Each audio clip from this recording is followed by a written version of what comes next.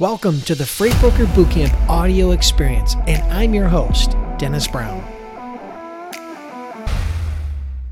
All right, so James has a question. His question is, what is your response to a prospect that says they're not bringing on any more carriers? Okay, so that's not an objection.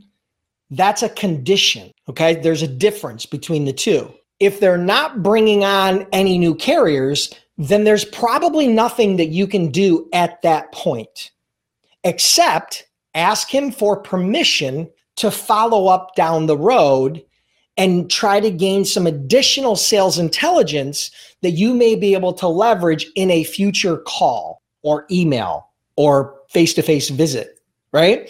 So again, there's a difference between an objection and a condition. That's more of a condition. So, and I know there's a fine line there, but my suggestion would be don't try to force it. Try to gather some sales intelligence. Try to build some strong rapport. Try to ask for some advice on when might be a good time to follow up, and then chalk it up to that and move on to the next one. Document that information and move on to the next one. So I hope that helps. Hey, thanks for tuning in today. I'm humbled that you allowed me to be a part of your day. Now subscribe to the podcast so we can do this more often.